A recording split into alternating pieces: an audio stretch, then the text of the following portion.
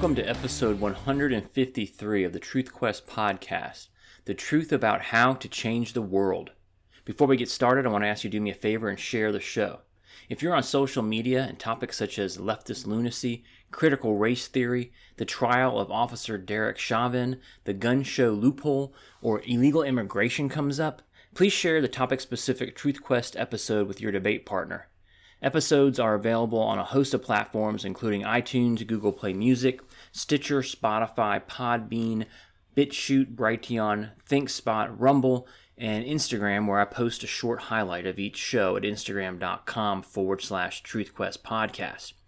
Whatever platform you may be listening to this on, please take a moment and leave a 5-star rating or a positive review.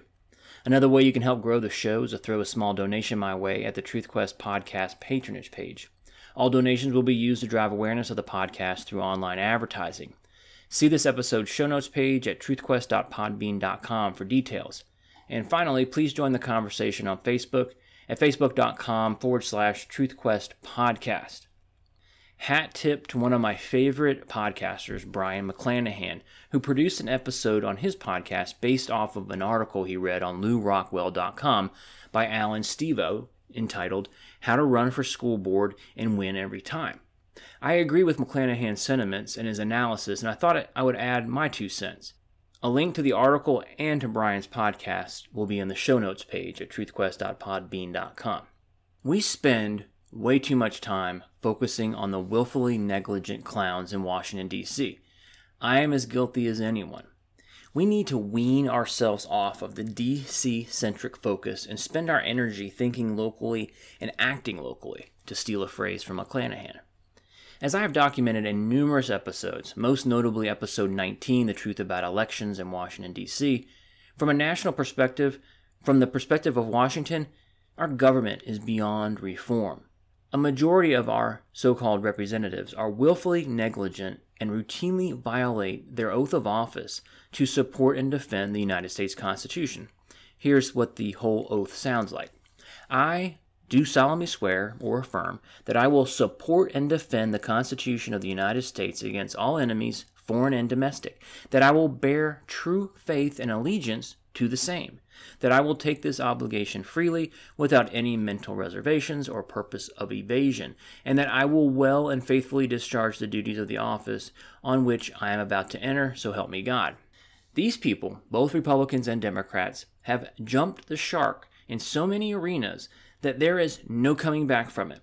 We are bankrupt. In a strict sense of the word, we are fiscally, financially, and economically bankrupt. Broadly speaking, they have bankrupted us culturally. The election system is bankrupt. Our judicial and law enforcement institutions are bankrupt. They have bankrupted or corrupted the free market capitalistic system that made America great and then replaced it with a crony capitalistic system. The immigration system is bankrupt. Everything Washington, D.C. touches turns to shit. How did this happen? Drum roll, please. We live in a post-constitutional America. The federal government is no longer limited. It literally is unlimited in scope. I would argue that close to 90% of what the feds do is unconstitutional, meaning it ain't in the Constitution. They are out of control. The genie is out of the bottle. The horses escaped the pen. Whatever analogy you want to use, there is no way to go back. That is why the concept of nullification is gaining so much traction today. This is the subject of episode 23, if you want to check that out. In a nutshell, this is where local or state officials refuse to comply with unconstitutional dictates from the feds. The most often cited example is federal marijuana laws. States simply ignore the laws and refuse to enforce them. We have cities and entire states, i.e. California, calling themselves sanctuary cities in an effort to nullify the enforcement of federal immigration laws. Another big one is the nullification of unconstitutional gun control laws. States simply refuse to enforce them, or they make it illegal for state law enforcement officers to aid federal officials in the enforcement of the law. So back to the article and the title of this episode. So with D.C. beyond reform, we the people need to focus on what's going on in our backyard. When in the title I say, the truth about how to change the world, I'm referring to your world, not the entire world per se. I'm thinking about your local community, your region, your state. This article that was the impetus for this episode, again, is entitled How to Run for School Board and Win Every Time. And it provides 36 steps you can follow to win a local election, every time, according to the author. For some of you, this information will simply be food for thought, but for others, this might be the roadmap for you or someone you know who might pursue an elective office one day. So let's dive into the article. The first piece of advice the author provides is to get to know your county clerk. They hold the keys to everything related to local elections, filing dates, deadlines, requirements. Some county clerks will have an attorney on payroll to handle election stuff. Find out who that is and get his or her phone number and email address. Next, articulate a very simple core issue that you are running on. This is key. Keep it simple and don't stray or be sucked into other issues. I have often thought about running for state legislature with a simple message of, what can I do to minimize the government's involvement in your life? Basically, I'm thinking I'll go to state capitol and reduce the size and scope. That could be regulations on business, unnecessary taxes, overbearing or inefficient bureaucracies, privatizing stuff, whatever. I always envisioned it being a citizen-driven agenda. You go to my website, you tell me what pisses you off about the state government, and I will do what I can to make it better. If you're running for school board, you might go in with a single core issue of eliminating critical race theory from your county's curriculum. Or you are going to push for a curriculum that teaches religion in schools. The author says, quote, focus on your key issues. Don't get distracted. Lots of people will want to distract you. Your thoughts on the latest war are not relevant. Your thoughts on the controversial sewer improvements are not relevant. Your political party preference in national politics is not relevant, end quote. The author now turns to the practical components of running for office, starting with building and activating a network of people to help you. He argues that you don't need a campaign manager for a school board run. You can handle that on your own. But even if it's not necessary to have one, with the right person, it makes the campaign much easier and can have a powerful impact because it spreads the load and allows people to specialize and focus their efforts. It helps for one person to have one set of duties, be the candidate, and another person to have another set of duties, manage the organization and be responsible for everything else. And most importantly, the structure can help you challenge your network and make a loose network into an even more cohesive organization. If you're lucky enough to be surrounded by loyal supporters, don't just appoint a campaign manager whose job it is to operate the campaign. Have a finance committee manager whose job it is to help bring in checks. Have a treasurer whose job it is to keep records. Have a volunteer coordinator whose job it is to recruit new volunteers, train them, and activate them. Have a coalition outreach captain whose job it is to befriend other groups in the community. As the campaign progresses, you will see people gravitate towards certain roles, says the author. Don't be afraid to ask them to take on a role and give them a title. The author goes on to argue that you do not necessarily need professionals. You can surround yourself with like-minded people from the community and let them gravitate towards the roles that play to their strengths. When it comes to the campaign budget, you may be thinking that higher or more is better. That's not necessarily true. Believe it or not, your budget is largely irrelevant if you run a well-organized grassroots campaign. That will become more clear in just a minute. Now, let's focus on campaigning. The first order of business is to get a list of all registered voters. Then get a precinct map. And then knock on every door of every voter in that district. This is the most important part of winning local office.